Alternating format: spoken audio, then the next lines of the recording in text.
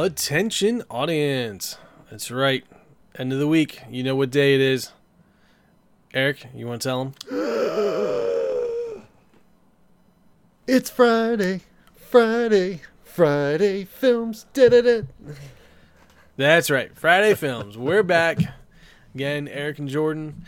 Bond in review. Still ongoing. Going strong. It's like, going strong. It's like it's never going to end, which is the way a good movie should be, in my opinion. But this week we have a new Bond. Indeed. In Live and Let Die. Live and let die. Yeah, I'll be honest. When I read the title and put the disc in and like hit play on the movie, it never dawned on me that that was the song until I started hearing it. I'm like, oh, I feel stupid now. Then like throughout the whole movie, I'm like, stop reminding me. But with that said, Eric, I know you're excited to introduce our new Bond for this film. Absolutely. Live and Let Die, starring Sir Roger Moore. Good old Raji. Raji, they like to call him back in the day, you know. Back in the day. Raji M, if you will. Raji M. Raji M.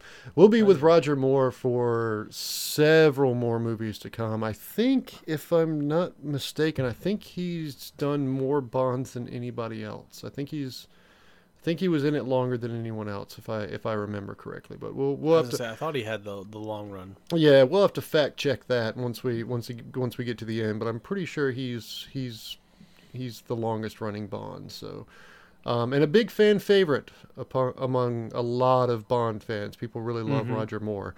So I'm excited to see where he ends up ranking on our list of Bonds when it's all said and done. As long as he's not at the bottom. I know. Well, I think we'll be okay. Well, George Lazenby's.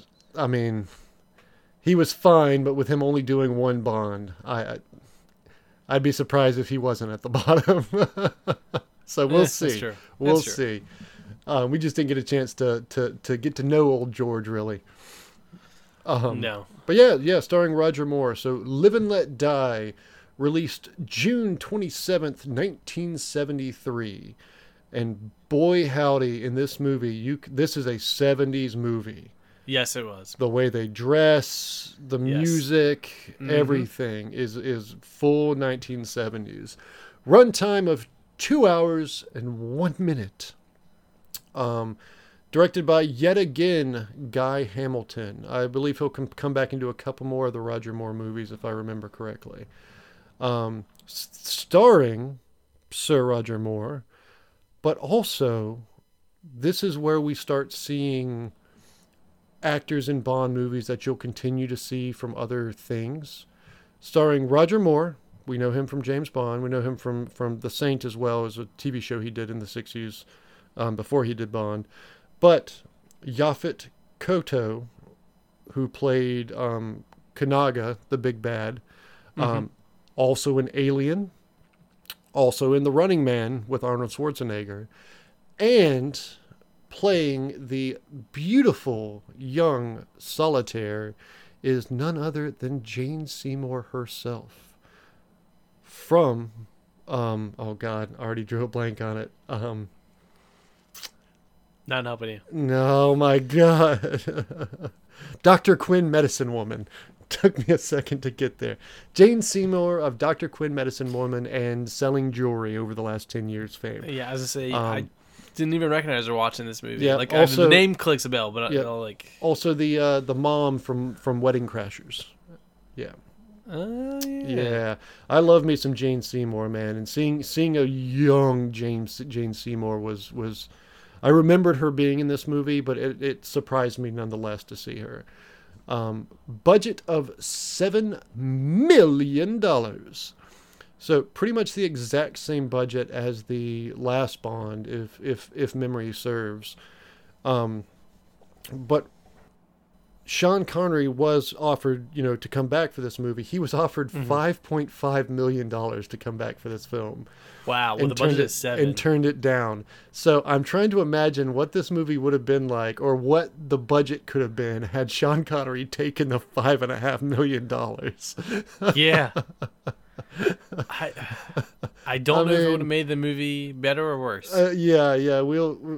That's that. When I saw that fact and I saw the budget, I was like, I wonder if they were like going to have a bigger budget and then trimmed it down because they didn't have to pay Roger Moore as much, or what. But making a movie for $1.5 million and paying Sean Connery 5 times the budget of the movie, the rest of the budget, that would be insane. Yeah, So, I kind of would be curious to see what would have happened with that. yeah. Because after the last couple of Bonds, I mean, at 1 point, what'd you say, like 1.5? Or 1 million, whatever. Yeah, I mean, the either money, way, I mean, if if the budget was $7 million flat and they paid Sean Connery $5.5 million, that would have left $1.5 million left, which would have been in between the budgets for Dr. No and From Russia with Love.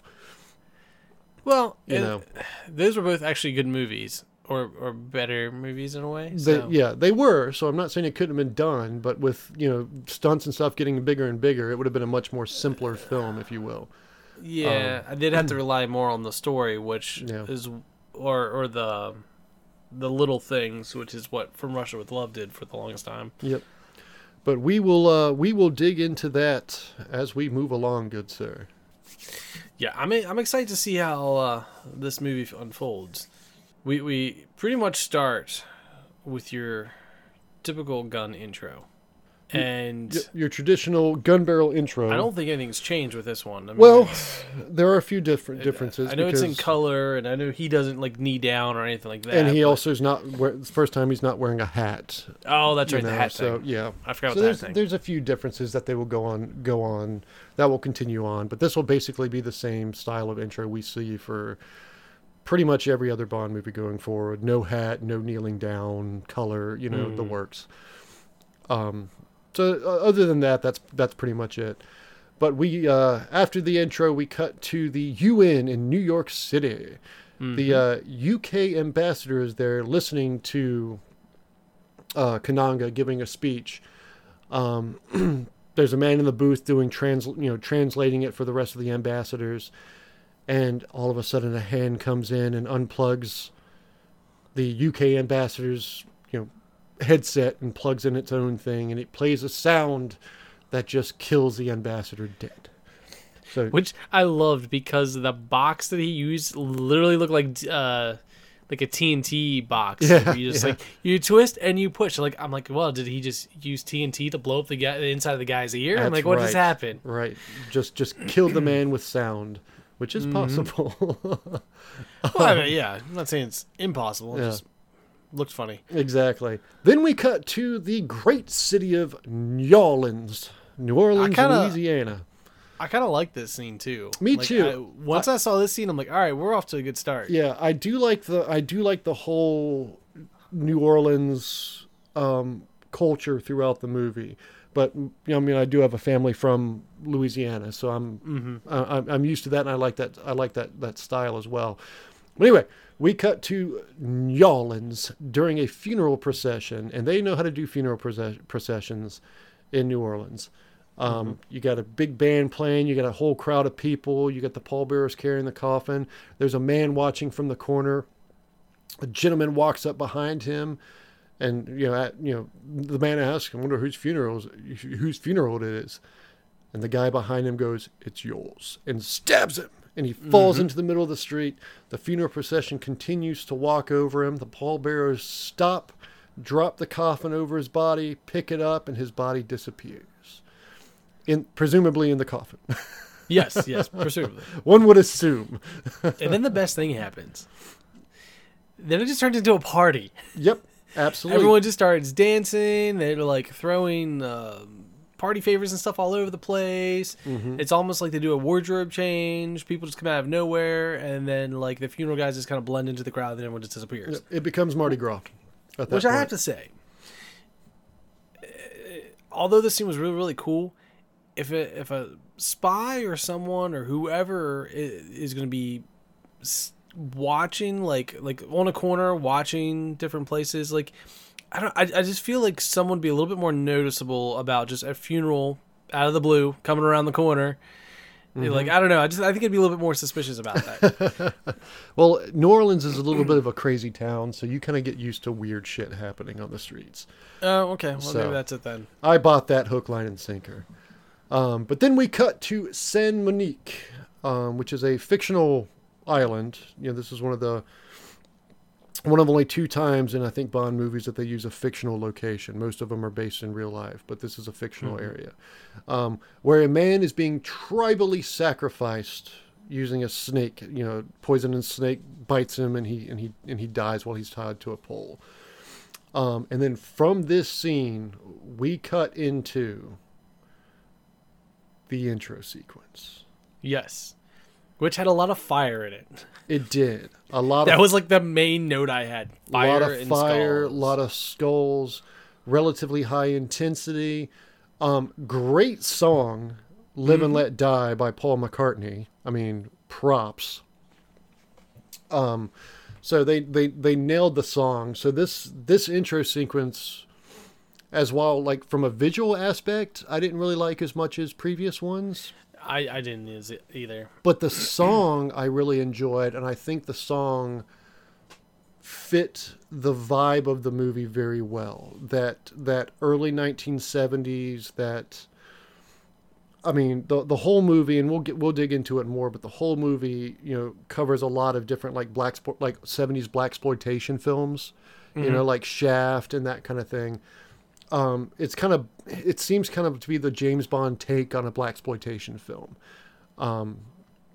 So the song, the "Live and Let Die," fit that early 70s vibe and kind of built the culture of the movie really well, or led into the culture of the movie really, really well.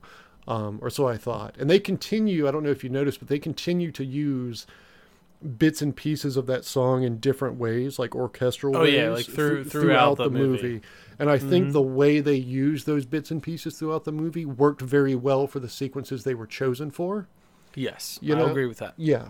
So we got to see, throughout the movie, you got to see flashes of good use of the Bond song, the Bond theme, and good uses of the intro theme in various forms. And I think it was done very, very well. So as far as intro songs goes, this one's pretty high up there on the list. But as far as the intro sequence as a whole, Yeah, I Not have so to say much. no.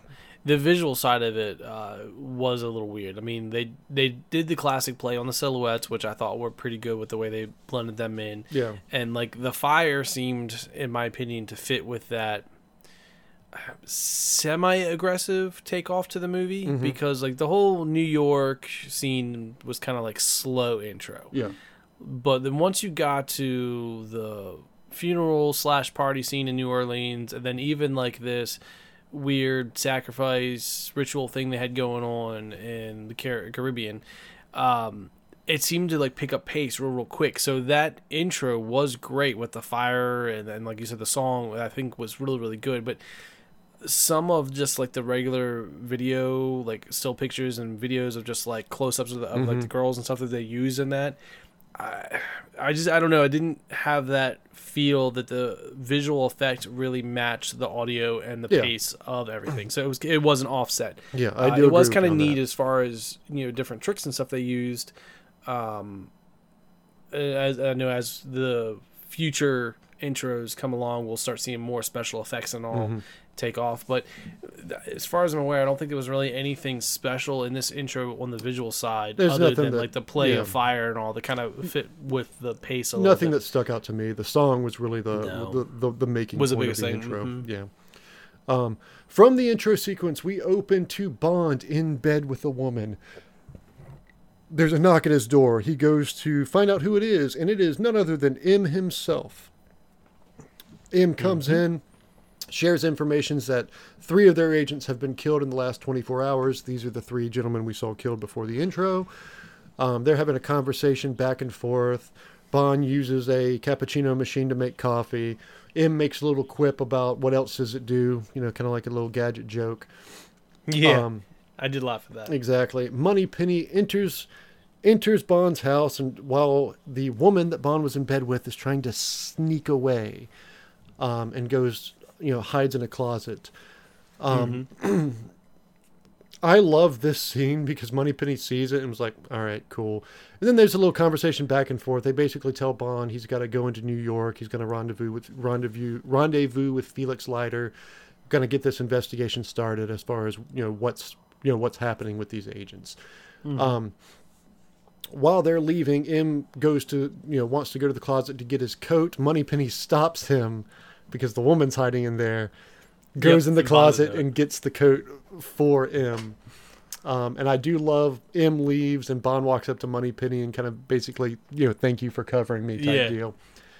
Which I enjoyed that little bit of back and forth. Because I think Moneypenny said something to him in Italian, which is essentially the girl was like she was an Italian spy or something from his last mission or something like that. Yeah. But I enjoyed that little back and forth. I thought that was cute. M and Moneypenny proceed to leave, and Bond, goes to the closet, tells the girl it's all fine. During this time, M did give Bond his gadget of the film, which is a magnetic watch. Yep, yeah, because that's what Moneypenny brings when she shows up. That and his passports. You activate it, and it'll pull. You can magnetize anything that it pulls out from a great distance. So what does Bond magnet as well. Exactly? So what does Bond proceed to do with this this glorious gadget he was given? He was gifted to by M via Moneypenny. He proceeds to, like a pimp, use the magnetism to unzip the back of the girl's dress. Mm-hmm. I thought that was kind of neat. It was a neat little trick that they did. Yeah. And last minute sexy time ensues before they leave. Bond arrives in New York City, and there's a little flight sequence before this of tarot cards being read, and they're, a woman's voice is heard kind of predicting Bond's movements. A man's leaving. He's crossing a great body of water. He's bringing death and destruction. All of these signals of Bond entering the country, basically.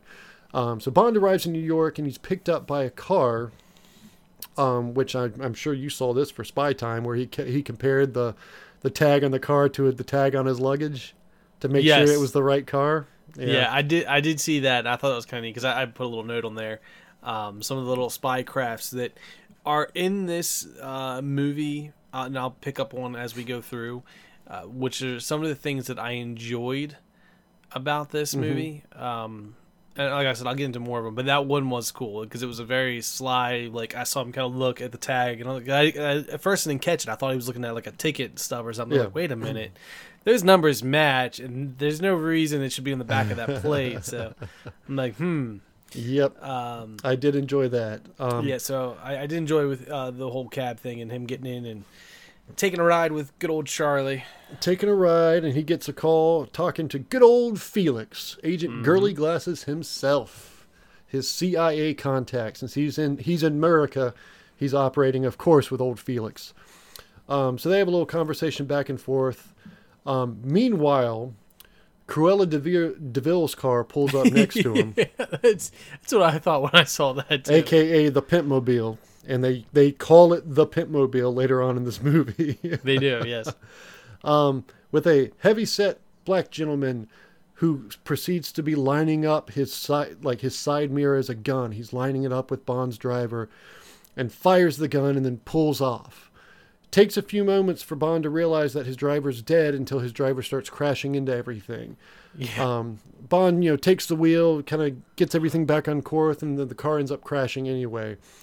After the crash, Bond reports this incident to Felix while he's sitting there with the police. Meanwhile, Felix was tracking Kanaga, this gentleman they believe's behind the assassinations. Tracking Kanaga, Kanaga's always there. He's got his posse, he's got his girl. Mm-hmm. They know he's in here. Kanaga proceeds to cut out on a tape recorder to kind of demonstrate a fake meeting to kind of throw Felix off, which I thought was really cool. He knew they were listening, so he was the evil side of spycraft. Right exactly. Here. He played a fake tape to make them think that this was what was happening, whereas reality he was orchestrating other things behind the scenes, sending his men off to do other things. Yep, and proceeding to, I guess, go and change and kind of go in disguise type deal. Exactly. After the conversation with Felix, Bond proceeds to track down the Pimpmobile, if you will, to the best name of a voodoo shop ever, by the way. He tracks. I didn't catch he it. tracks I him knew it was a down voodoo shop, to but I didn't the- read the name of it. to the occult voodoo shop. Oh, God. Nice. Awesome name for a voodoo shop. I'm a big fan of puns, and this one hit me hard. um, while investigating the Pimpmobile, cronies from the meeting come down an elevator and take another car out. Bond proceeds to follow this vehicle in a cab all along, and I did enjoy this scene because this is the first time you see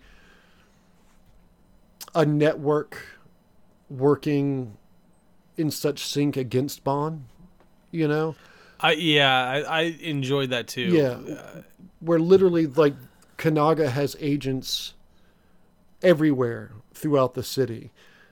So, Bond leaves in the cab following this. There's a guy across the corner who's getting, relaying the location. There's every corner they pass, there's somebody that relays the location. They're basically leading Bond where they want him to go. So I want to see if you picked up on this, because we can get into this a little bit more as the movie goes on. But when he first leaves, the first car that follows him, we'll find out in a couple extra scenes, is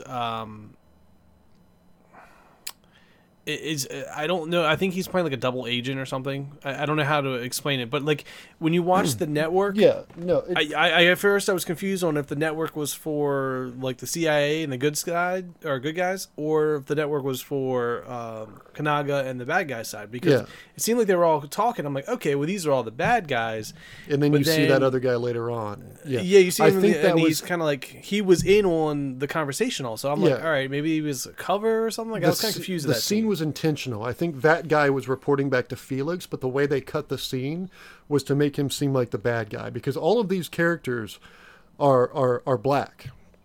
And like I said at the beginning of the movie, this movie leans kind of heavily into the blaxploitation genre. So I think once we see that this is the bad guy, the way they set it up for the next several scenes was like, every black person that they focus on, that's a bad guy. And then they kind of flip the script later on when they realize this guy is actually a good guy, and that's the way I took that was intentional editing to try and make you think everyone's a bad guy, but this guy never was a bad guy. He was, and that that makes CIA. more sense.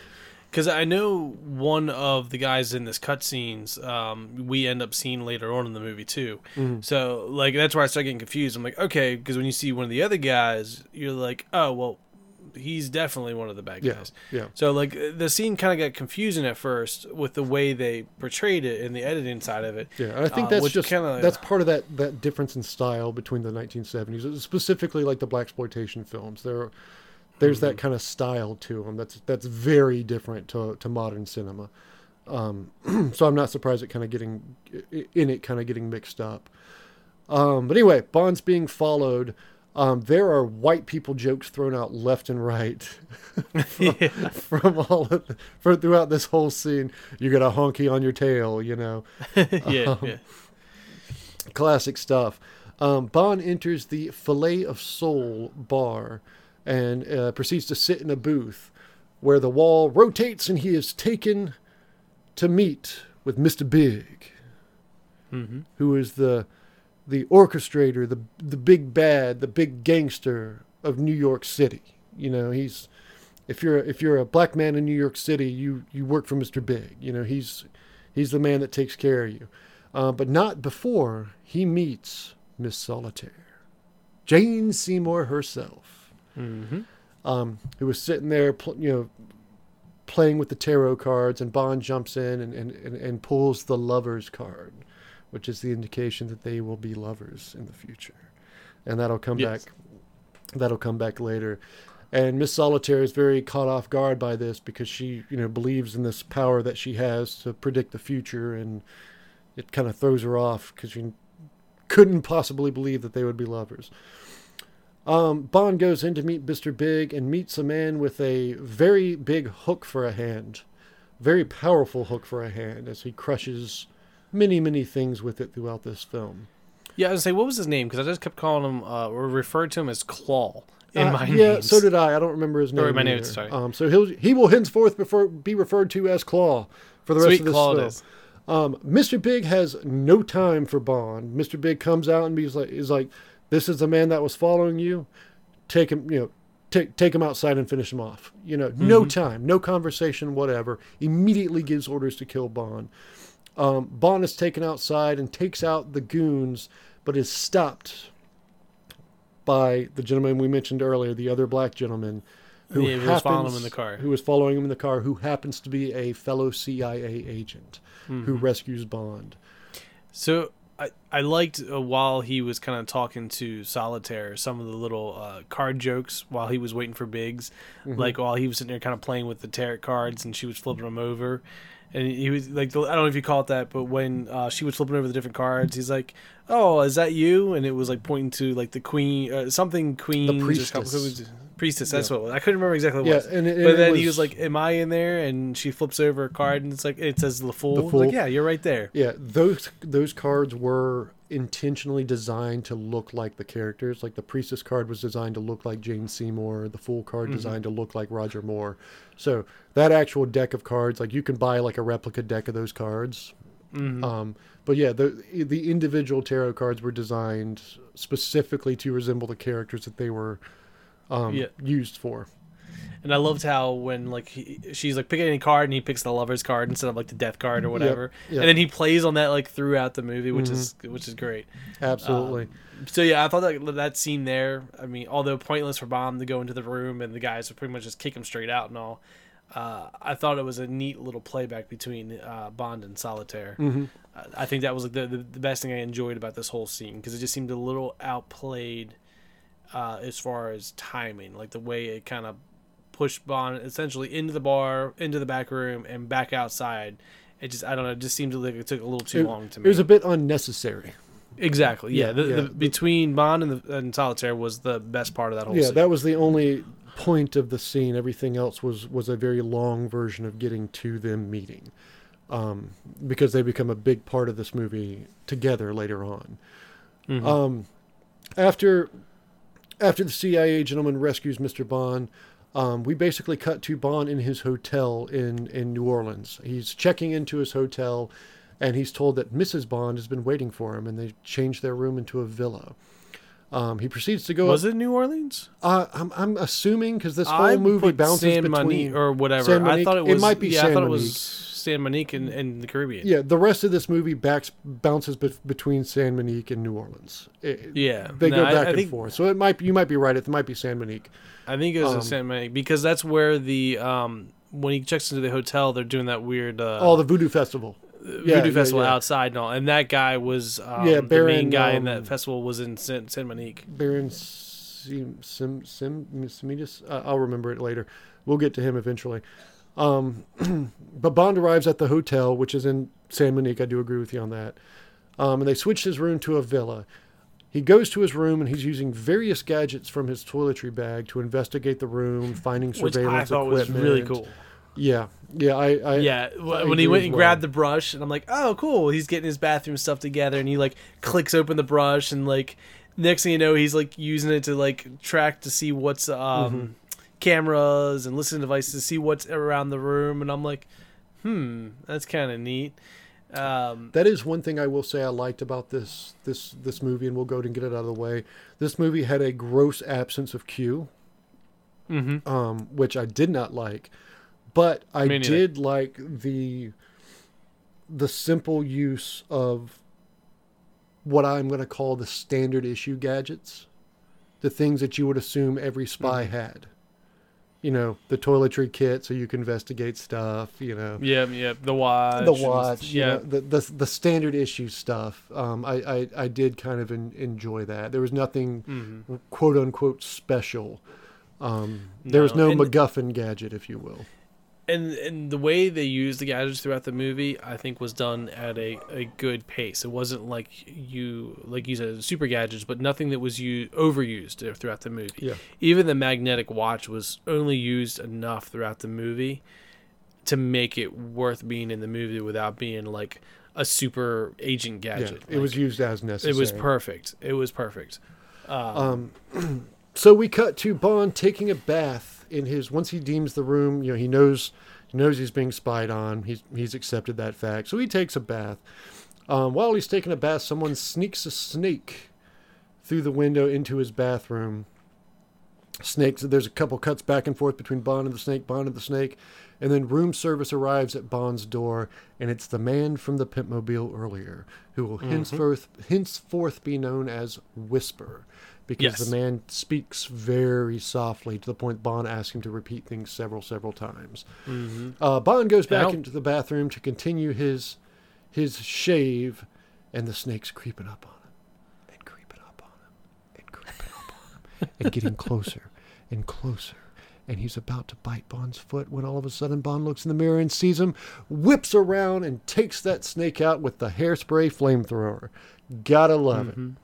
And I love how, actually, I don't even think it was hairspray. I think it was like aftershave or something. Either way.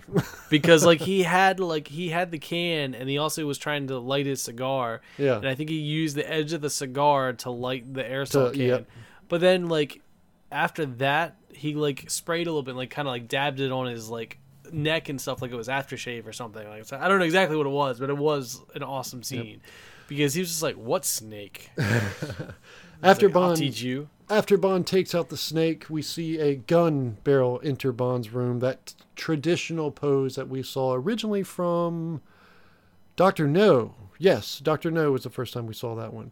The gun barrel pokes inside the door.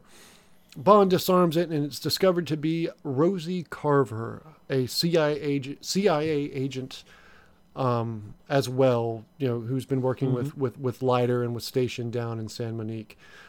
She enters his room to check on Bond. She's CIA, but she's a rookie. This is her second assignment, and her first one was the man that died in New Orleans. And I mean, it shows through the next couple scenes too. You start to question if she really is CIA or not. Yeah. You really question if she's CIA or not. But she's a rookie, so Bond attempts to seduce her, and I love her response here with, "Felix told me this would happen, so that's why I got separate rooms." Yes. Which I thought that was a cute little quip. She proceeds to walk into her room, and there's a voodoo hat on her bed, and she freaks out. That is a sign that they know, and they are on to them, and this is not to be messed with. But she doesn't want to be left alone. So there's our second implied sexy time of the film. And I like how there's that scene where she goes into the bathroom to get cleaned up, and the snake's still just chilling on the ground, and she freaks out about that too. Exactly. I forget what he said. He made some comment about going in with a mongoose or something. I can't remember what it was, but I laughed when I heard it. My apologies. I should have told you to go in with a mongoose. Yeah. And I liked his little quirks in this movie, or the little quips or whatever he had. They were very subtle, and they fit Roger Moore's portrayal good.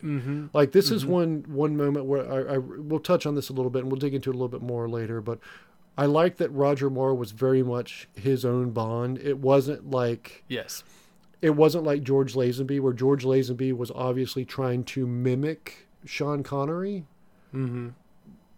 Roger Moore was being his own character, which I did enjoy. But in the morning, Bond receives a tarot card along with his lunch. Him and Rosie then proceed to go down to the docks where they want to rent a fishing boat. There's all of these gentlemen, trying to cash in on tourists, being like, "Hey, you want to go catch some fish? Let's go." Bond picks the one man who's currently sleeping at his post and be like, "This one looks good," with the laziest captain ever.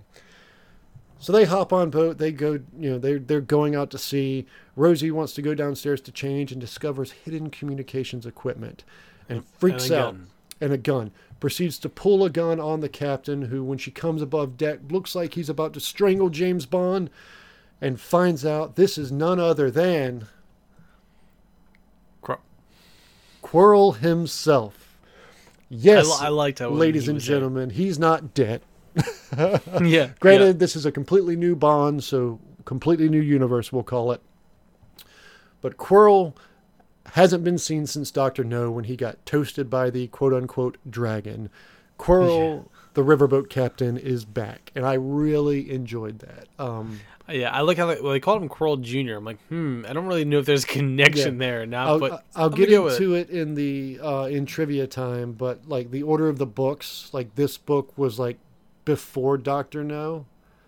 Okay. Or like it was supposed to take place before Doctor No, so it's kind of an interesting back and forth here.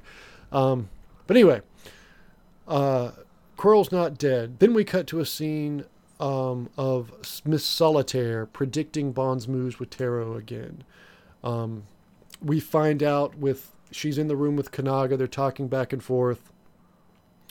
She pulls the I can't remember what card she pulls, but she says it's the death card. It's a lover's card It's the lover's card again, yeah. Yeah, as I said, it plays influence throughout the movie. But she tells Kanaga it's the death card. So we see that she's already doubting things. She's lying to her employer. Kanaga references, well, Rosie knows what to do. So now we know Rosie is in on it. Rosie's a double agent. Rosie's working for Kanaga. But as they're going to investigate the hillside site, Rosie's leading them to her. She says, let's go this way, not up the hill. And it seems that Bond's on to her by inconsistent information. But Bond's kind of following along.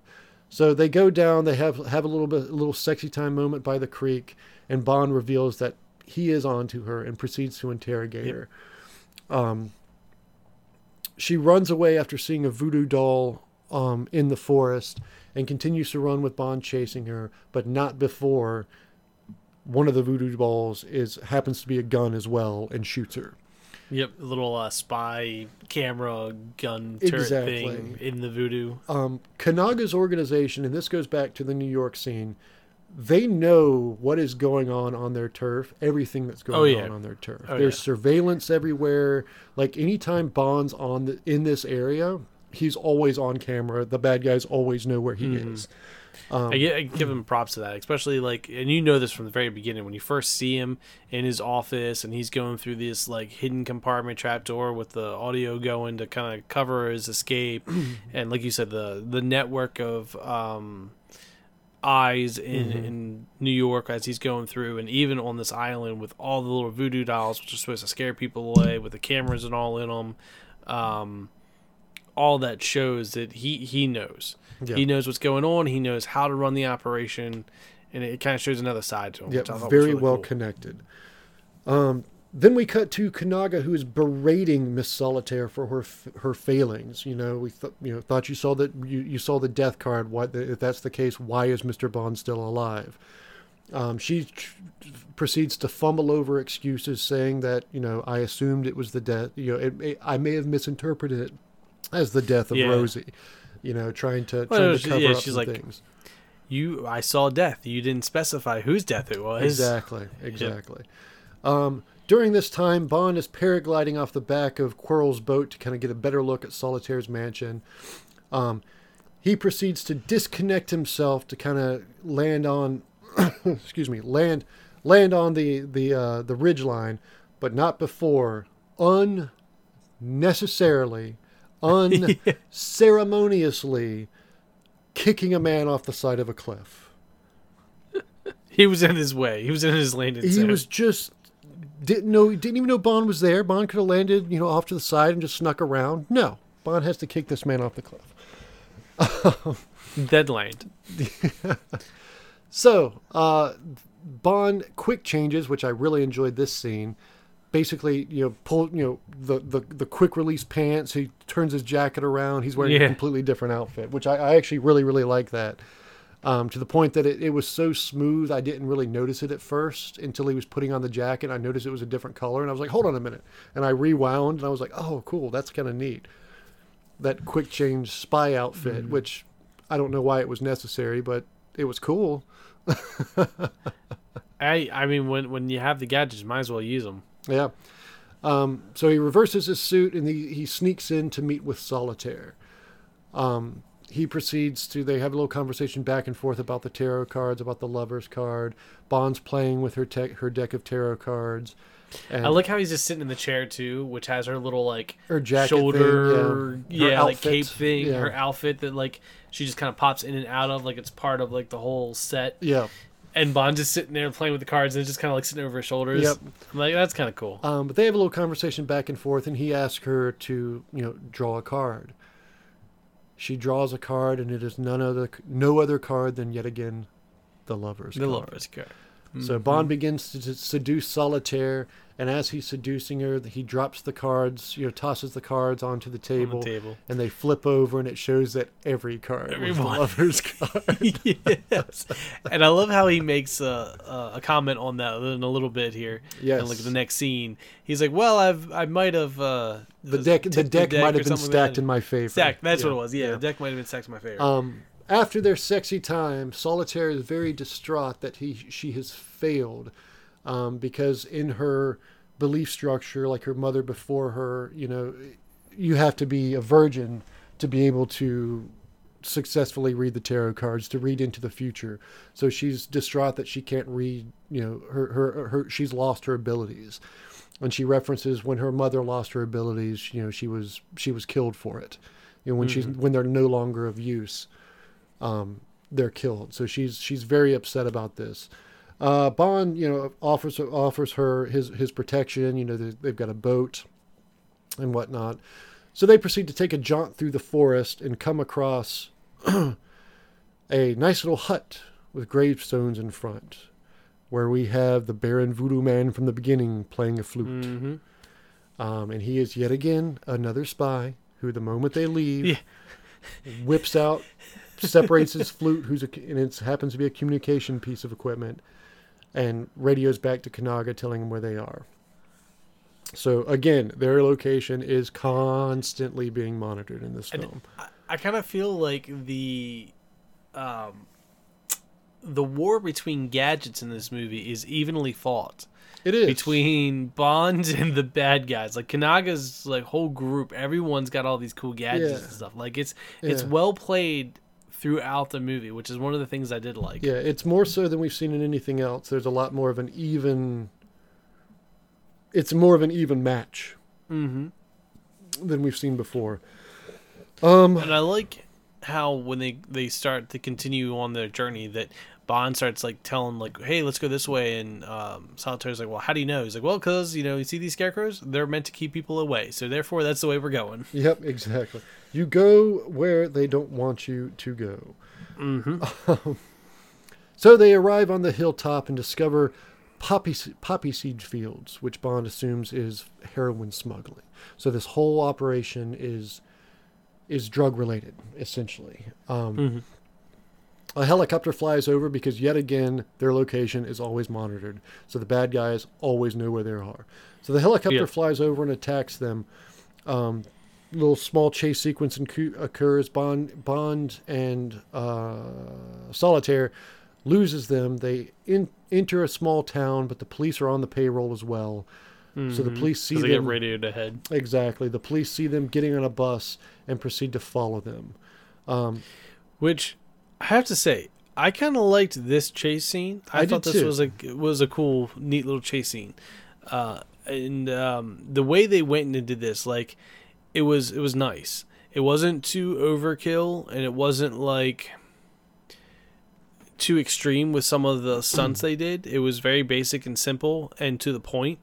And I think that's what made this chase scene I guess really, really good in this movie. Yeah, I agree. It is the better of the two major chase scenes in the film. It is definitely the better of the two. During this chase scene, there's a lot of chase, and there's a lot of them going back and forth. But one of the crucial parts is they're chasing, and then Bond completely 180s a bus, taking out the pursuing police bikes and all but one car. Bond then proceeds to run away with the one last car chasing him. He approaches a low bridge, takes off the top of the double-decker bus that he was driving, and it falls on top of the pursuing vehicle, and it just like keeps on driving and through the drives tunnel. right into something. Yeah. Bond, missing the top half of his bus literally drives to the docks. And when I say he drives to the docks, no, he stops on the dock. Like, people are yeah. jumping out of the way. He stops the bus before it goes into the water, basically, where Quirrell and the boat is waiting for them. I did like that. I thought that was really, really cool how they did all that. Yeah. Because like I remember he like gets out and like gets on the boat, and meanwhile people are still trying to climb back up onto the dock from the water as they're going away in the boat. Yeah. They head back to the great city of Yawlins. Mm-hmm. Yeah, so this is where they head back. Yes. So yeah, this whole time they're in this Saint Monique or whatever. Yeah. So they head back to the great city of New Orleans. A cab picks them up, and Bond notices this is the same cab driver from New York.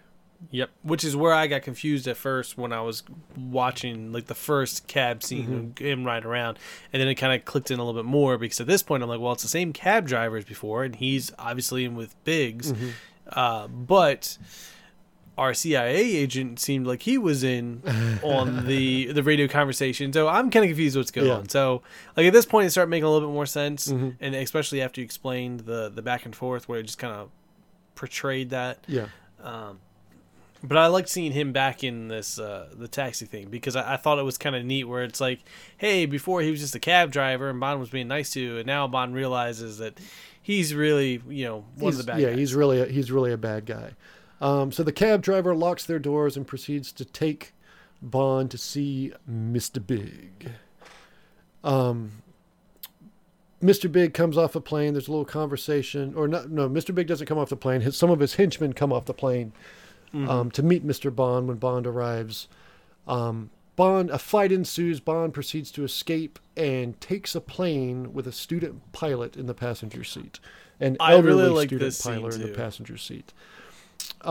This scene was kind of cute.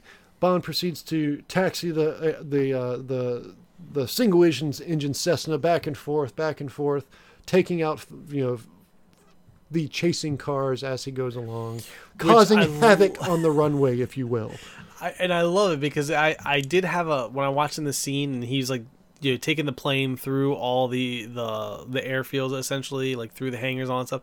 I immediately flashed back to Diamonds Are Forever when Sean Connery's taking the car through the parking lot and all the other police are just wrecking themselves and he's just kind of like in and out. Like that is immediately what I flash back to. I'm like, all right, how is Bond in a plane driving around this place completely dodging every other car and they're all just crashing into other stuff and helicopter or other planes and all this other stuff. This is one of those scenes. What is going on here? This is one of those scenes where it goes where, like you said in one of the last movies, we've had a ski sequence, we've had a plane fight, we've had a helicopter fight, we've had a car chase, we've had this, that, and the other thing. They're like, what we haven't had?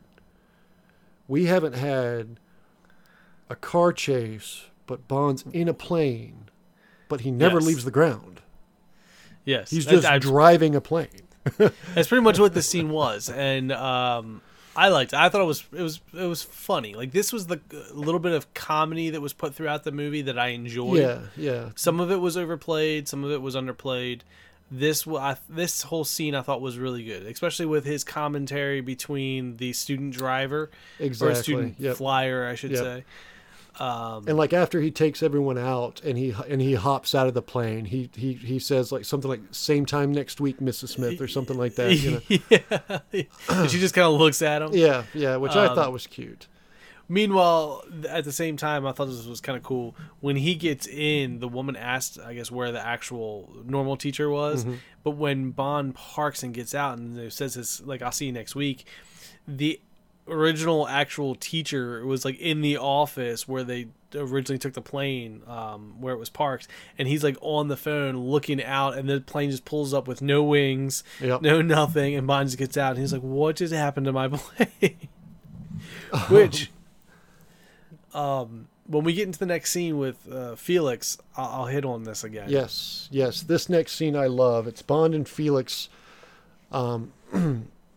hanging out together in New Orleans, and Felix is on the phone smoothing things over Yes. about the events at the runway. I was laughing like I know you can't just duct tape it back. Yeah, I was loving that. Felix thought Felix that was basically cleans up Bond's messes when he's in the United States. Yes. I love it. I do like this version of Felix a lot. I really like I do this, too. I like this Felix better. Yeah, this Felix I really enjoy. But they have a little conversation back and forth, and they're saying we're meeting. There's the same club that I mentioned earlier. The Filet of Soul Club is also in New Orleans, and they've got a man on the ground there keeping an eye on the place until they get there. Then we cut to the exact same scene from the beginning of the movie. You had the big band funeral procession again. Yep. Where the CIA agent, the black CIA agent from the beginning, is watching over the bar. Yep. Well, not the original one who died, but the one who rescued following, Bond in New York. the rescued Bond and was following him in the car. This is the man they have on the ground keeping an eye on the bar, and now this is where you can put two and two together, and that's exactly what the agent from the beginning was doing. So this is the way they get rid of people who spy on them, basically. This gentleman suffers the exact same fate, unfortunately, right before Bond and Felix arrive. As far as we know. As far as we know. You don't actually see it, but the band is doing their celebratory march when Felix and Bond arrive. So it's assumed that he's dead. As far as the scene goes, I thought was kind of neat because although it was pretty much the exact same scene as the beginning, so that it implies that you know what happened even though they don't show it. Yeah. Because, I mean... Which was a good way of doing it because they didn't need to show it again. Exactly, you exactly. Saw, which is one of the things I like. You saw the method that they used. You didn't need to see it for a second time. And the cool thing is, and granted, you probably wouldn't see it in this age of movies, but like in nowadays movies and all, this would be a perfect misdirection opportunity as well if you wanted to use that scene for that purpose. Obviously not in this movie because, as far as we know, he was killed and removed just like at the beginning of the movie. Yeah. But that scene, the way they do it was really neat because you have the agent there. The guy walks up behind him, just kind of smiles. Doesn't have to say anything because we know what happened from the beginning of the movie. Yep. And then, like you said, Felix and Bond show up. They're having a party and all that, and we know what happened from the beginning. Exactly. So we, as the audience, fill in the blank. But really, that gives the director, the storyteller, whoever you want to, whoever's really telling the story, to change that and add, do a misdirection if they want to, go with a completely different style and bring that character back if they wanted to. Yep. Obviously, that's not what happens in this movie, but I love the way they cut that. It did like a little quick edit. It was imply. It was a very great moment of filmmaking. I 100% agree with you on that. That scene was very, very well done. Upon arriving to the bar, they're offered to sit in a booth, which Bond refuses. And Felix goes, "What's wrong with a booth?" And Bond's something along the lines of, "I had a bad spin in a booth once," referencing the beginning of the movie, him flipping at the other bar in New York. Yeah, I thought that was great. So they take a table instead. They're sitting there for a moment, and the performer on stage keeps making eye contact with Bond in a very, very disconcerting way. And Felix gets a phone call too. Waiter comes up and tells Felix he's got a phone call. Felix leaves, and Bond immediately takes the elevator down. There's just a straight up trapdoor elevator underneath their table. They know every seat Bond's ever going to sit in. Pretty much, yeah. and are able to put this man exactly where they want him to be. Everyone there is in on it because no one misses a beat. Bond disappears. The guys just come out, put another table and their glasses and stuff, and Felix walks out like, "Hey, where'd Bond go?" Exactly. And then I guess the guy who put him on the table to begin with was like, "Oh, let me tell you about your friend," or this and that, like as if Bond caused a scene or something and left. Exactly. I did enjoy that. So Bond goes through the trapdoor and he's taken to see none other than Mr. Big himself. They have a little back and forth where Mr. Big is threatening Bond about whether or not he touched Solitaire. Right. Does she still have her power? I don't believe in this, but Kanaga, my associate, really believes this stuff. So there's also Clawman's there as well. Yep, and this kind of shows that because it's not really said a lot, but throughout the movie, I guess they kind of piece together that Biggs and Kanaga are working together. Yeah. So Bond is, restrained in the chair with Clawman next to him. Mr. Big, and the acting in the scene is really, really good. I really liked the aggression of him asking Bond, "Did you touch her?" I really enjoyed that.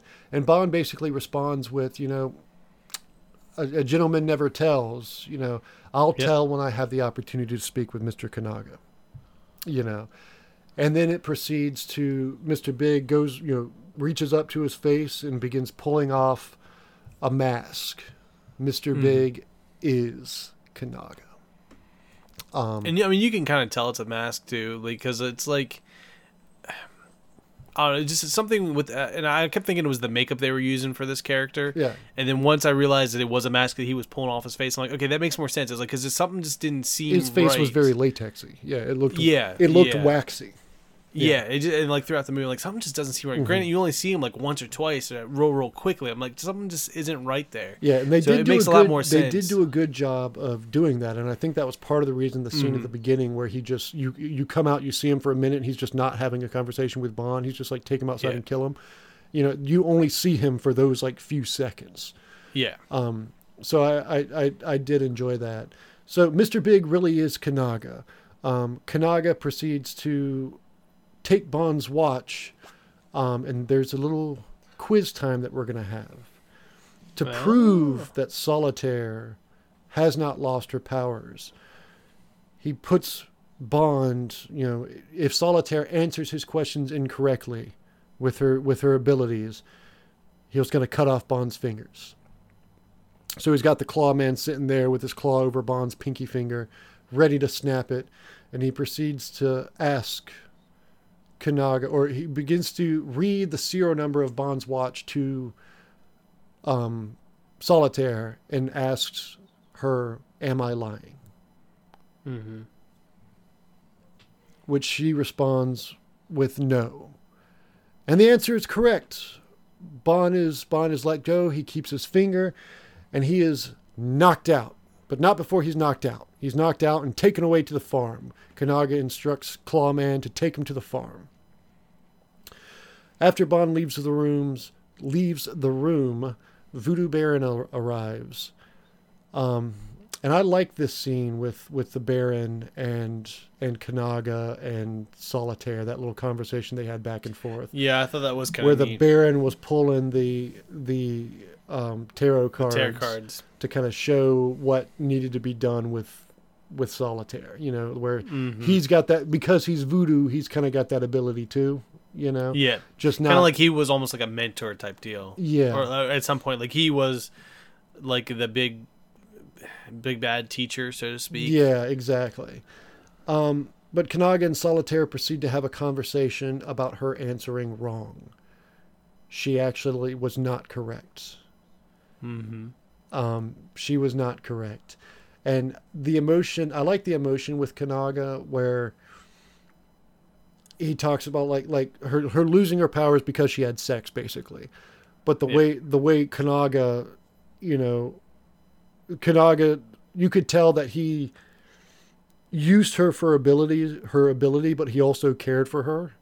Mm-hmm. Because it was he was like, he was like, I would have given that to you when the time came. I would have given you what you wanted when the time came. Why do you make me do this type deal? It kind of reflects the fact that he wasn't just hurt because now he's down a fortune teller, but it was like that feeling. Those feelings were like strong, and it was almost like breaking his heart type deal too. Exactly, which I enjoyed that. Voodoo Baron proceeds to pull the death card, and she is to be killed, like her mother before her. The Baron proceeds to laugh, and then we cut to Bond arriving at the farm. Mm-hmm. Also known as the heroin processing plant. In this backwoods bayou area, shanty shack, but you go inside, it's this big processing plant. Claw proceeds to show off the gators in the bayou. I did like this scene. I thought this was kind of neat. Just the little I guess like monologue essentially. It is exactly a Claw monologue. had Yeah. when he was walking out there, and Bond's just kind of like, okay, cool. Where And he was just kind of doing his thing. Yeah, where it's being intimidating, but it's also revealing aspects of his character where he references, you got to treat him with respect. Otherwise, because that's how he lost his arm, was the gator got a hold of him. While they're talking back and forth, Bond's kind of walking around and listening to him speak. And while Claw is still talking, he begins to retract the bridge, leaving Bond on a rock in the middle of the gator pond. Yep. We have a couple cuts back and with forth. some meat too. Yeah, with some meat too. So we have a couple cuts back and forth of the gators getting closer and closer and closer. Bond attempts to use his magnet watch to pull a canoe over to him, but it's tied up to a rope. That he can't break. That he can't break. The gators are closing in, closing in, closing in. Which, I like that part. Like, I liked, again, like I mentioned with the gadgets, that he tried to use the gadget and the gadget failed on him to the point where it wouldn't work for this scenario. And I like that because in most Bond movies, they go to the gadget. The gadget is a super crazy cool gadget that, Always saves the day and you're done. Yeah. In this scenario, it's like, hey, I got the cool gadget. I'm going to use it. It didn't work as well as I thought it would. Okay, what's plan B? Like, I love that. I love the fact that it was in there like that. Because, I mean, he still uses it throughout the movie. And it's like, oh, nope, can't use it on this one. Let's try something else. Mm-hmm. Yep, I agree. Gators are closing in on Bond. And at the last minute, right before the gators get to him, Bond sees his opportunity of 3 or 4 gators lining up towards the dock and proceeds to run over the top of their backs like stones in the water, which was a bit crazy, but yeah. In my head, I'm like, all right, so we can't use the gadget for the boat, but we can run over the backs of gators because that makes all the sense in the world. But he gets to shore. He does. He proceeds to leave a trail of food, opens the gate, leaves a trail of food into the lab, leading a gator into the lab. Meanwhile, he sneaks around back and lights the lab on fire.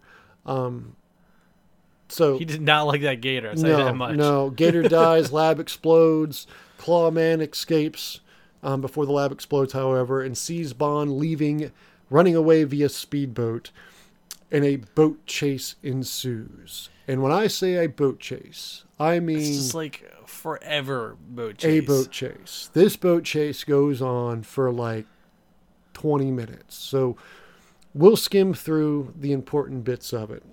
Yeah, I'll have to say the most important bit of the boat chase. Hold on, Jordan. This is the most important bit of the boat chase.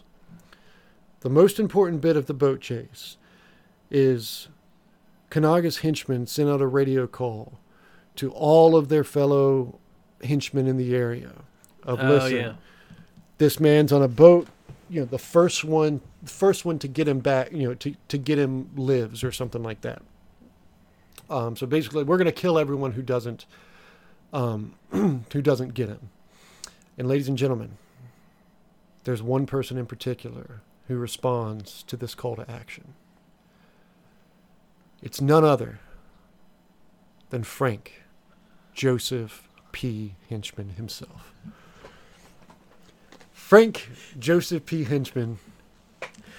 Good old Frank is back. Has made his way to the bayous of Louisiana. He's taken some time to reflect on his life, and it hasn't been a great one. Sadly, times have turned for Frank. Because of his failures in the henchman business and his constant back and forth and having to move his family, his wife just wasn't having it anymore. So sadly, his wife left him and took the kids in the divorce. And Frank just didn't have the money to fight it. Henchmen don't get paid what they used to. So he decides to restart, move away, go back to the simpler things in life. Go back to the simple way. So he becomes a noble fisherman in the bayous of Louisiana. He's immediately accepted into the culture. He's welcomed as one of their own. They adopt him into their own society. And Frank thrives for a while. For a while, he does well. You know, he fishes. You know, he makes enough to get by. The pain of losing his wife and kids will never go away. But you know, he's doing what he can. He's doing the best he can. And one day, you know, he realizes that this society he's been accepted into is yet again just another organization that he can't escape from. Even what he thought was his retirement ended up being him working for another criminal mastermind. But it's not so bad. He still fishes. He's just, all he's asked to do is, hey, listen, if you see something fishy, report back, you know, call it in, let us know. So it's a simple job for a simple man. So that's all he does for a while, until the fateful day where he gets a call over the radio saying, Mr. Bond is escaping via speedboat. The first man to get him lives. Well, Frank sees this as two opportunities. Frank doesn't want to die. He's divorced. No. He's had a hard life, but he doesn't want to die. But also Frank sees this as his opportunity to take exact vengeance upon his nemesis, Mr. Bond. Right.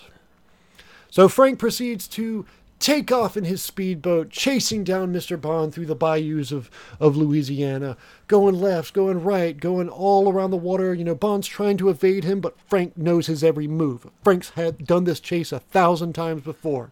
He's been waiting for this moment. At the last minute, however, Mr. Bond takes a hard left, and while Frank and his other henchman buddies are chasing him down, Frank sees Bond make a jump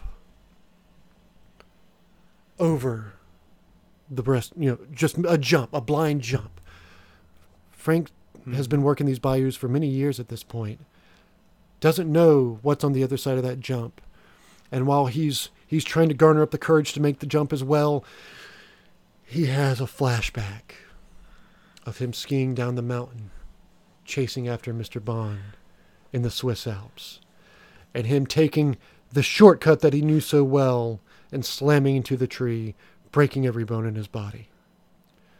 He has that flashback, and at the very last minute, Frank veers hard left and crashes his boat into the trees of the swamps in the bayou. And that is the story of Frank in Live and Let Die. Poor Frank, man. He's had it rough.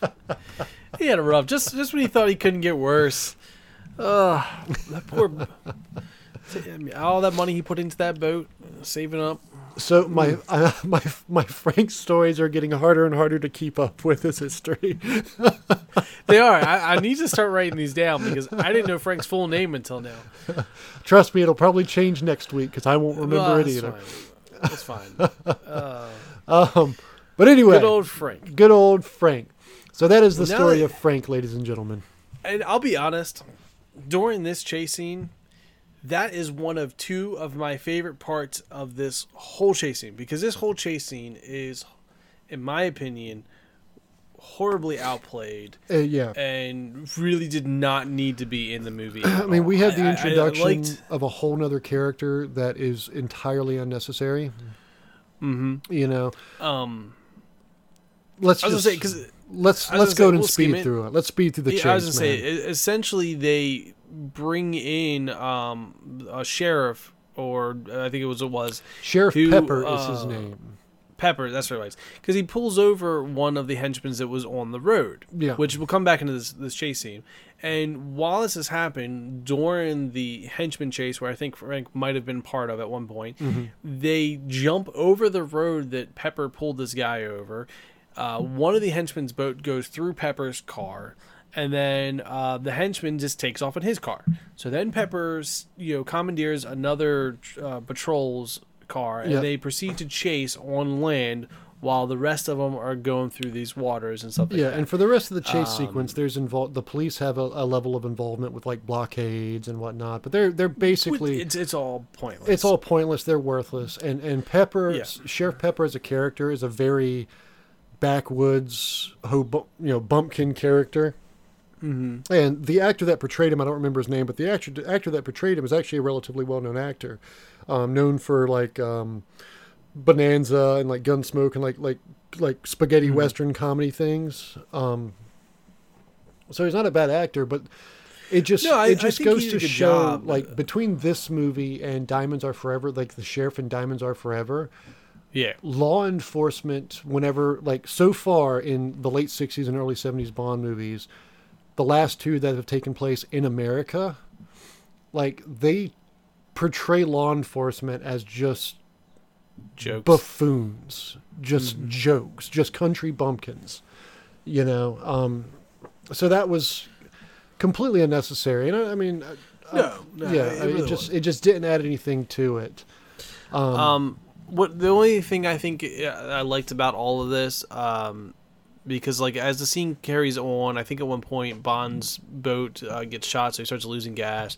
So he parks into like someone's yard and essentially steals their boat instead. And the henchmen chasing him take their boat and park it in the pool, which I thought was kind of funny. That was like pretty much the only funny scene to me. Yeah. Both boats drive up, and Bond stops before theirs does, and theirs ends up running in somebody's pool. Because Bond apparently has brakes on his boat. I don't know. But then, like, I think there was another scene where they go through a wedding. I mean, this boat chase just took way too long. And like I said, there was a blockade, and At some right point, through that. At some point, the sheriff calls his brother-in-law, I shit you not, Billy Bob, who has the fastest boat alive, apparently. And really, the only play in that is the henchman that was on the road for the longest time gets there, just happens to know where he's at, and takes this guy's boat to chase Bond down. Exactly. And even that was a different scene too, because once he's the only one that's able to keep up with Bond, and when he gets to the very end, Bond like disappears. I don't know. He grabs something, fuel or something, and just kind of splashes it on him. Bond hides behind like a tank, like a barge, and while the henchman is looking for him, you know, Bond's filling up a container full of gasoline. Then they proceed to like drive by each other. Bond throws the gasoline on the henchman, pulls the steering wheel so it goes out of control, and then kind of leads him into the barge where he explodes.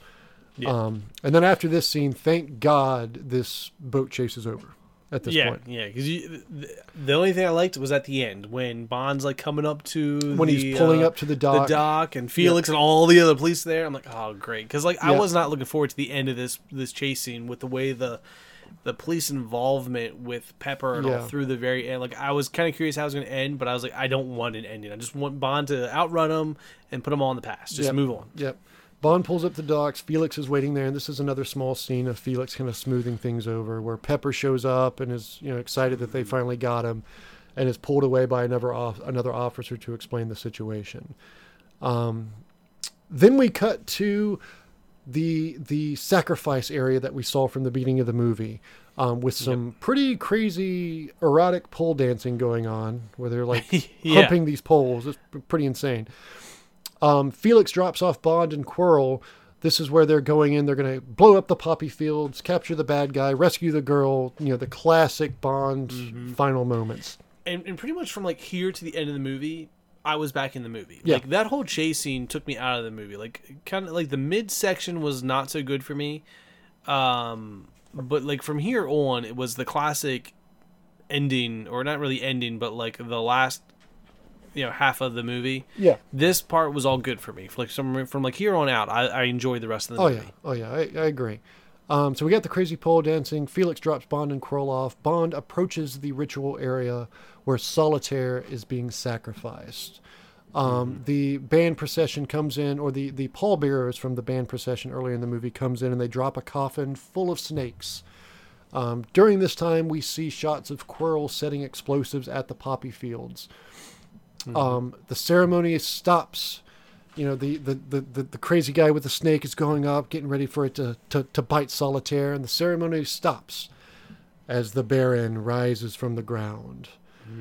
Bond proceeds to shoot the man with the snake and turns the gun on the Baron and fires. The Baron is actually just a statue. Yep. During this time, the poppy fields proceed to explode, creating chaos at the ritual, giving Bond time to release Solitaire. Grabs a sword, takes out, and like breaks the ropes and all. During which the real Baron rises. The small, very short fight sequence occurs between the Baron and Bond, where Bond trips up the Baron and throws him into the snake coffin, where he is killed by the snakes. Pretty interesting way to go, I'm not going to lie. Yeah. I did like how this scene was kind of short and to the point too. Like I was expecting like this crazy big fight scene, and it wasn't. And I kind of enjoyed that a little bit more. I'm like, oh, thank you. Yeah, just something quick and easy that flows and looks good. Bond and Solitaire proceed to use the secret elevator that the real Baron rose up through and work their way through the tunnels, fighting off various henchmen until they come across Kanaga's secret underground lair. During this time, kind of neat. During this time, Kroll meets back with Leiter, saying, Bond must be close behind because his wetsuit was missing. There's a reference to Kanaga's men fighting Bond's wetsuit right before shit hit the fan. Kanaga asked Bond what this gun that he had was, which is a gas pellet gun. Proceeds to use it to inflate the couch that Whisper's sitting on, and which I thought was kind of funny. Yeah, it was kind of a humorous moment. And it explodes. This is also foreshadowing. Bond and Solitaire proceed to be tied to the crane, where Bond is cut. His blood's dripping into the water, and they release the sharks to swim through the tunnel. All about sharks in these movies, man. All about sharks. Yeah. I'm actually surprised they didn't really put sharks into it more. I think there was like one of the scene where the sharks were following the boat or something. I think it should have been gators, personally. That's what I was expecting when I first saw the scene. I was like, oh, they're bringing the gators back. But no, they were sharks. Yeah, exactly. During the scene where they're being tied up, Bond uses his magnet watch to pull one of the pellets from the pellet gun to him. Sharks proceed to swim in through the tunnel with Bond bleeding. Bond then takes his watch, and we get another awesome feature of it, where the dial on the watch becomes a little razor blade, and he's able to cut himself free from his bonds, and proceeds to swing to shore, where he fights with Kanaga, throws Whisper into like this smuggling tube thing like that they've got there. Container, container. He proceeds to fight with Kanaga, and they both fall into the water with the sharks. While underwater fighting, Bond activates his inflatable gas pellet and shoves it into Kanaga's mouth, where he inflates like a goddamn balloon and flies into the air and explodes like pops. A pinata. It was a very unexpected, glorious scene. A bit cheeky and comical for me, but funny nonetheless. I thought it was an interesting scene, but I was like, they didn't really need to have that in this movie. It was kind of funny. So that is the end of Kanaga. Bond and Solitaire then proceed to talk about how they're leaving, and Bond says, "We're leaving by train, of course." Cut to the train platform where Felix Leiter is seeing them off. They go aboard the train. Bond and Solitaire proceed to play gin rummy, and Solitaire wins. Go figure, the woman who knows all about cards wins the card game. During this time, we cut to the Claw Man, who found his way aboard, sneaking in via the mailbag. Claw Man proceeds to cut the power and sneak into Bond's room, sneak into Bond's room, getting ready to cut the hand off of Solitaire as she's waiting in bed for Bond. But not before Bond walks out of the bathroom and sees him, where she is thrown up into the bunk, and a fight ensues between Claw and Bond. They're going back and forth. Bond breaks the window. Bond uses wire cutters while he's up against the wall. Claw Man's got the advantage on him. Bond grabs his wire cutter, hair tweezer, whatever, from his toiletry kit, and proceeds to cut the cables. There must have been secret agent hair clippers, just in case for these type of scenarios. Proceeds to cut the cables on Claw's arm, causing his arm to be disabled, and throws him out the window. Bond makes a quick quip and rejoins Solitaire in bed. Yeah, I can't remember what he says, because he says something, because this is what, at some point he brings the bed down, and she thought that Bond was the one that flipped her up in the bed to begin with. So he never even says anything about Claw No, being he there. just But I says- can't remember what he says. yeah, He says neither something can when he I. goes to close a window. Yeah, something, and he rejoins Solitaire in bed. Then we cut to the front of the train where no other than the Voodoo Baron is riding on the front of the train. And laughing hysterically, and we cut to the credits. I didn't get why he was there. Like, I was like, okay, well, we just went from like an action movie to a I've little got bit that of a in- comedy down to. I'll get to that like, in trivia time. like a ghost story. I got a reference to the Voodoo Baron in trivia time. Okay, and I mean, so that's it. Then we get the outro credits, which I think we mentioned a few episodes ago, but like the outro credits are starting to become more and more popular now because I know we had the intro credits at the beginning, and then it was just boom, you're done. So the music kicks off again, you have the outro, and then essentially we end with James Bond will return in The Man with the Golden Gun. Yes. And that is... You not You Only Live Twice. Live and Let I know, I was Die. going to say the wrong Excuse title me. too. that is the end Live and Let of Die. the movie. Live and Let Die. Because we both almost said the wrong title of this movie. We did. So that's the end of this movie. I'll let you take off with trivia before we talk about our overall thoughts of this movie. So take it away. It's trivia time. Da-da-da. All right, ladies and gentlemen, welcome back to Trivia Time. So, touching on a little bit with the Sean Connery turning down the $5.5 million, he did give Roger Moore, however, his personal seal of approval for inheriting his role, calling him, quote, the ideal Bond. Really? Yes. So That's Sean actually pretty Connery very interesting. much approved of Roger Moore taking over his role as James Bond. Roger Moore was 45 years old when he made his debut as 007, making him the oldest actor ever to portray the character. The youngest, as we referenced, being George Lazenby, who was 29 in Her Majesty's Secret Service. Does not look 45. Roger Moore looks good for his age. No, I didn't think he was that old when you mentioned that. Yeah. Ross Kanaga, who was credited as the stunt coordinator, was the owner of the alligator and crocodile farm in which Bond escapes the hungry crocs, and they filmed that location. Kanaga actually personally performed the stunt of running over the backs of crocs by himself, wearing Roger Moore's clothes. Interesting. Yep. It took 5 attempts for him to complete the stunt. During the 4th attempt, one of the crocodiles snapped at his shoes as it went by. Wow. So this stunt was actually done, which is kind of cool.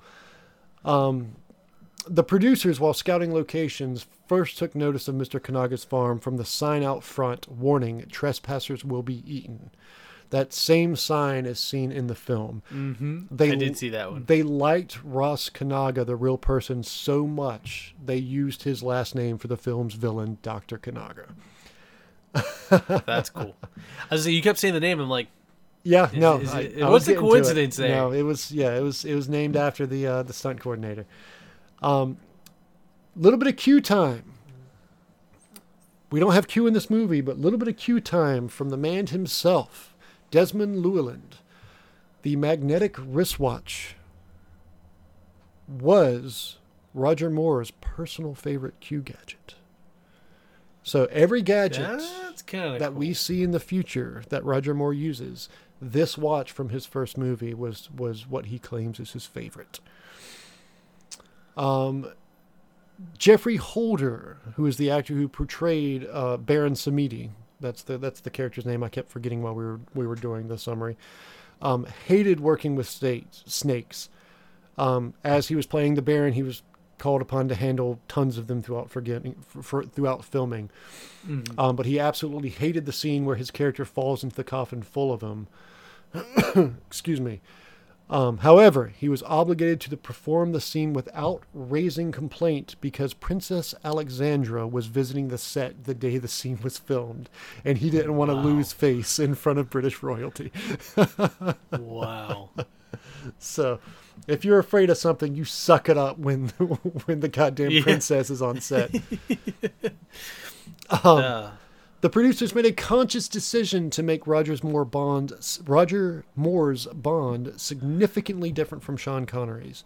In this film, Bond never orders a vodka martini. He drinks bourbon whiskey instead. I did pick up on that. Yes. The mission briefing occurs in his flat, not the office. This is only the second time Bond's apartment's been featured in a movie. Bond does not wear a hat, and he smokes cigars instead of cigarettes. Mm-hmm. Yeah, there were little things throughout the movie that I picked up on like that that I thought was kind of interesting. Yep. And I thought it was more Roger Moore's style of Bond, like that was the way that he wanted to portray Bond versus the directors and all that. Yeah. So I just kind of figured that was his way of carrying the mantle. Yeah, they also backed him up by making the character his own, which I liked. Mm-hmm. At age 33, Yaphet Kotto, Mr. Big / Dr. Kanaga, is the youngest actor to ever play a main Bond villain. Interesting. Mm-hmm. Let's see here. On his DVD commentary, Roger Moore considers this to be his second best Bond movie after The Spy Who Loved Me in 1977. So we'll have to see how that stacks up when we get there. Sadly,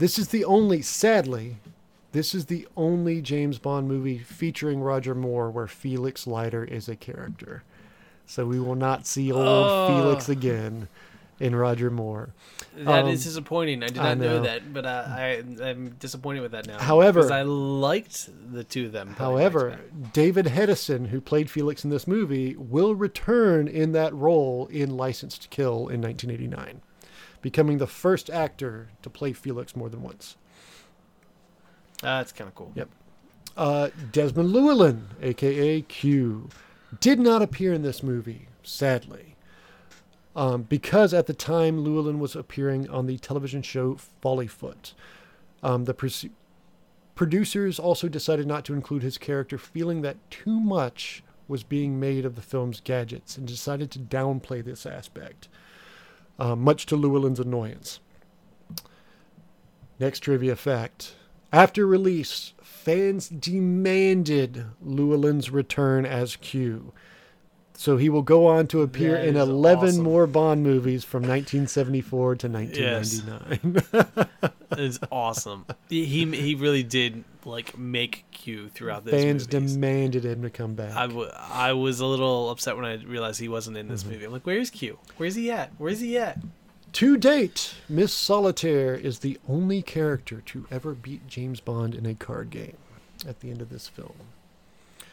That's actually kind of funny. This is also the only James Bond movie to have a supernatural theme to it with the voodoo focus.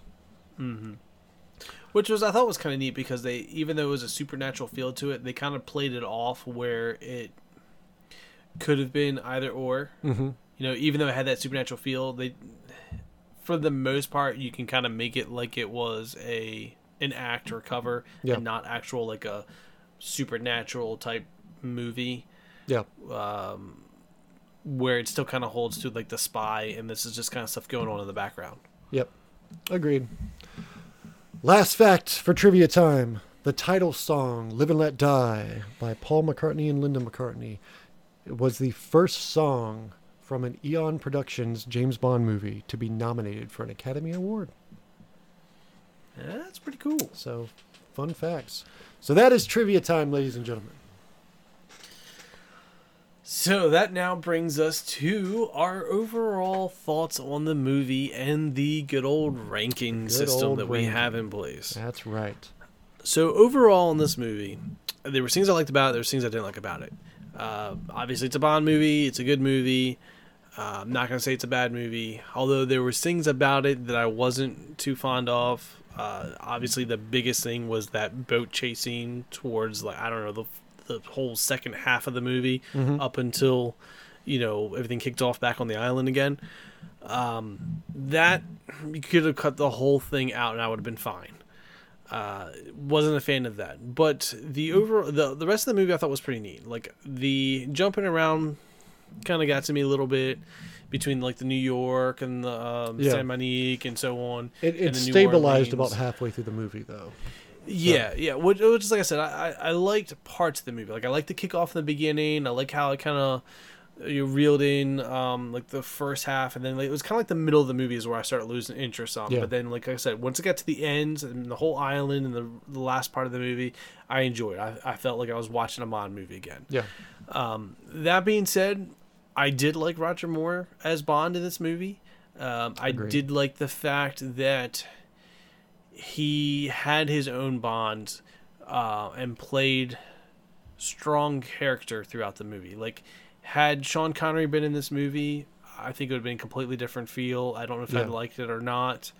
It's hard to tell. It's hard to tell. It's hard to say on this. We've got our problems with this movie. Like I said earlier, you know, the blaxploitation theme that was really popular at this time is definitely prevalent in this film, to a certain extent. But Roger Moore's Bond performance really does shine. I mean, he does. Yes, it does. Like, for his first take on his first time portraying this character, he owns it. Like, this doesn't feel like his first Bond movie. No, it doesn't. And I mean, it definitely shows throughout the movie. And I think that was one of the things that kind of helped save the movie, in my opinion. Yeah. But not saying it was a bad movie. There just wasn't a, great Bond movie to me. Mm-hmm. But I think Roger Moore playing Bond in this movie, he did such a good job with the character. It kind of helped move the movie up a little bit, if that makes sense. Like, it kind of helped pick the movie back up a little bit more. Yeah. Made it feel more of a Bond movie. I agree. Like, the acting I liked from both Roger Moore and Yaphet Kotto. Mm-hmm. Their acting and their dynamic when they were on screen together was very good. So the acting in this movie was not the problem. No, the action did real good. Yeah, some of the characters were very over the top and a bit unnecessary, and the side characters like the sheriff were entirely unnecessary and way too over the top. And those are some aspects that kind of take away from it during the end of the second act, beginning of the third act type area. So it does have its problems, but overall, I mean, much like Diamonds Are Forever, it's a Bond movie. So they are graded on a little bit of a different standard, So I did have fun watching it. I did too. Yeah, like I said, there were scenes or sections of the movie where I lost interest. It seemed that I just was watching to get through it, and then there was sections of the movie where I'm like, okay, this is really, really good. Yeah. So the overall flow of the movie did not carry for me, but like I said, there were things I liked about it. The acting I liked. I liked the connection between Bond and Felix, and then Bond and Kanaga, more so in the end. I like Kanaga's character a lot more when I got closer to the end than I did towards the middle or the beginning. Yeah. To me, it seemed like his character kind of developed the more you found out at the end that he was Biggs and Kanaga together, and that there was no secrets, that he could kind of be himself. Exactly. He got to saw be that character more. Yeah, you saw a different and I depth liked to it. Yeah, and I liked that side of him better at the end, which gave him a couple more points as a villain, in my opinion, because up until that point, like when you get to his final lair scene, he didn't really seem like a villain to me. He just seemed like he was the mastermind behind everything, but didn't really seem like a villain to like up to about that point. So yeah, it was kind of I don't want to say a roller coaster movie, but it had its ups and downs to kind of even itself out. So with that said, where do we put this on the list? There's things I like about it a little bit better than Diamonds Are Forever, but I don't know if I can put it really above Dr. No. I would, if so, it'd be kind of tied somewhere in that range. I would agree with you. There are parts of this movie that I like less than Diamonds Are Forever, but the good parts of this movie are much better than the good parts of Diamonds Are Forever. Yes, I agree with you. I think those two movies are very much on par with each other, but the high highs of this movie are higher than the high highs of Diamonds Are Forever. Yes, yeah, but I don't think the movie, just like Diamonds Are Forever, had a good flow from beginning to end with everything combined to put it above Dr. No. I still think Dr. No was a good full-on, even flow, good Yeah. movie from beginning to end. And this movie had too many ups and downs that worked good for the movie, just not together. Yep. Essentially, for me, it'd be hard for me to put it in like the Doctor No or above. It would be like right in that range. So I'm okay with putting it between Doctor No and Diamonds Are Forever. All right, so it's agreed then. So the list, as of now, is number 1, From Russia with Love. Number 2, You Only Live Twice. Number 3, Thunderball. Number 4, On Her Majesty's Secret Service. Number 5, Goldfinger. Number 6, Doctor No. Number 7, Live and Let Die. And number 8, Diamonds Are Forever. I think we've gone through 8 so far already. I guess we should have given the list beforehand, but Yeah, it'll get a lot just longer cut for them me at to the read that list as we go on. Yeah. It's true. So that brings us to the villain Yes. list, which I'll do a quick recap. 1, Goldfinger and Oddjob. Number 2 is still number 2. Mm-hmm. Every time. I love it. 3, Spectre General in red. Number 4 is number 1, aka Blofeld, head of Spectre from You Only Live Twice. Yep. Then you have Dr. No at 5. 6 is Blofeld and Wit/Kid from Diamonds Are Forever. Mm-hmm. Then you have the Blofeld from On Her Majesty's Secret Service at 7. And that now brings us to our ranking for this movie. Where does this villain take place in our villains list? So this would be one where we've got. I think this would be Kanaga. This would be Kanaga, Claw, and Baron Samedi. Those are the. Those are the 3. Well, because we're adding henchmen too. You've got like. Well, yeah.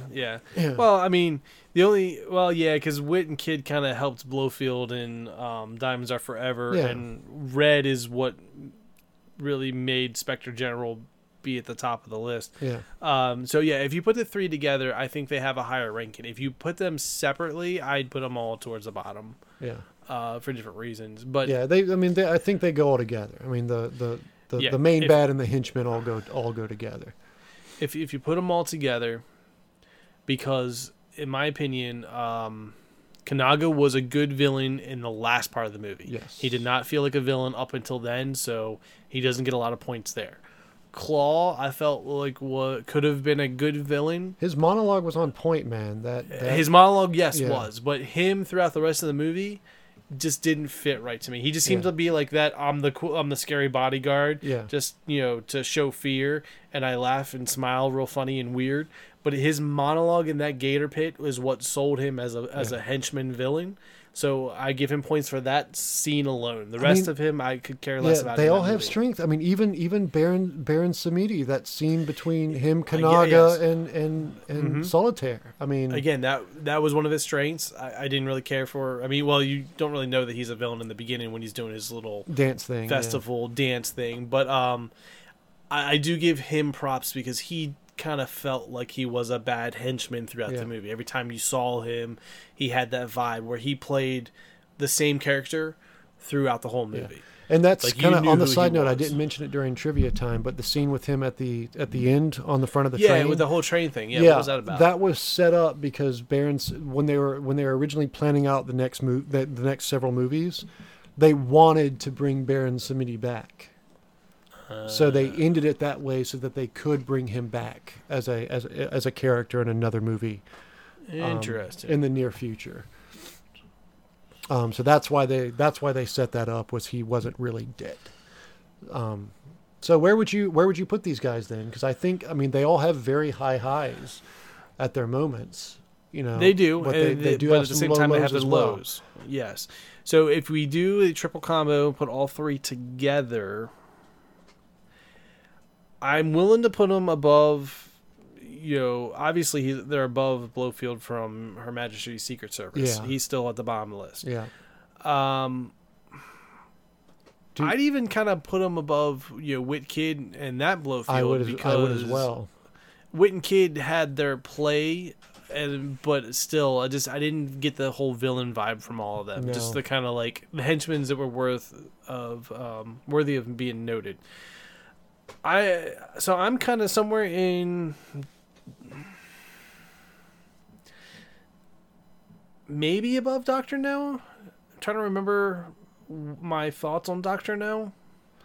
I would probably put them above Doctor No, because while I just don't know. Doctor No's a good villain, Doctor No's.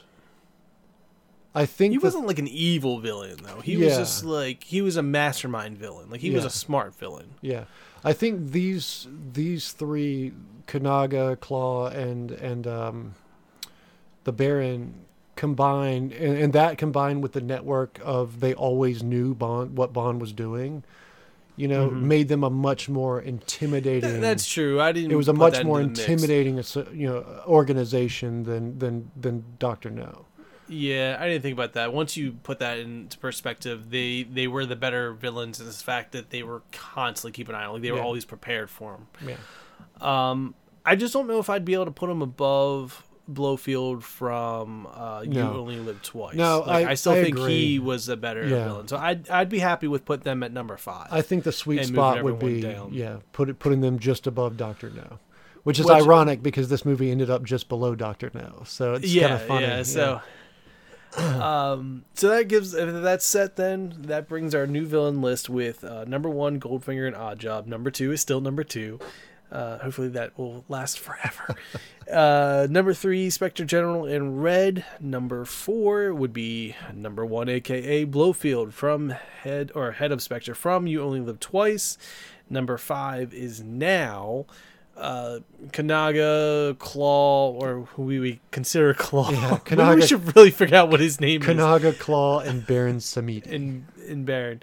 Then that leaves number 6 with Dr. No, number 7 Blofeld and Witten Kid from Diamonds Are Forever, and then at the bottom of the list is Blofeld from On Her Majesty's Secret Service. Yeah, you're right. That list gets longer and longer as we get go. longer and longer. But well worth it because the villains in the movies deserve their rankings, and we deserve to give them the time. Absolutely. So with that said, that is the end of the movie, Live or Let Die. Our thoughts on it. Interesting. I'm curious to see with Roger Moore being the new Bond, how the next couple of movies unfold. I do like him as Bond, and I'm kind of interested in seeing his other Bond movies. I'm excited. I'm excited for the next one. I'm excited for The Man with the Golden Gun, because as a kid, I always really enjoyed The Man with the Golden Gun. And see, I'm excited too because I don't remember much of that movie. Yeah, I remember it being one of the main titles. You'll immediately recognize the bad guy. I'm sure I will. Like once I get into it and start watching the movie, I'm sure it'll all kind of flash back to me because I'm sure I've seen bits and pieces of it, but I don't remember enough of it right now that I'm excited to go in to this movie. And the other thing I'm excited for from here on out now is the fact that Roger Moore is the new Bond. So I get to judge him as Bond now and more because Lazenby was just in that one movie, so I've only had Sean Connery and been watching Sean Connery through all of his movies. Yeah. Now I get to watch Roger Moore through all of his movies and how he unfolds as Bond. Yep. So I'm excited from here on out until we get a new Bond. So with that, Eric, did you have any other thoughts on the movie? That is it. I'm just excited for The Man with the Golden Gun. All right. Well, with that, we are now done with Live or Let Die. Next movie is The Man with the Golden Gun. Again, another Roger Moore movie. And with that, Eric, I'll let you do the outro. All right. Ladies and gentlemen, thank you again for joining us for this episode of Friday Films Bond in Review. If you liked what you listened to on this episode, if you will please follow us at Twitter, Instagram, Facebook at Poodoo Presents. If for no other reason than to let me know the history of Frank. Because I will forget as these movies go on. We really need someone to keep a bio on Frank. Yes, we need a Frank biographer. Frank bio. Biographer? Biographer? I don't know if that works. Yeah. I do feel like when this is all said and done, we need to type up the life of Frank. Yeah. We need to create a small story of the life of Frank exactly. after this. Yes. We really do. Exactly. But no, if you like what you listen to this episode, don't forget Instagram, Twitter, Facebook at Hoodoo Presents. Best way to get a hold of us. Best way to let us know what your lists are as of now. Yeah. And also, don't forget. Forgot what I was going to say. Completely lost it. Don't forget what I forgot. With that said, thank you for joining us. Again, this is Eric and Jordan. And until next time, let the credits roll.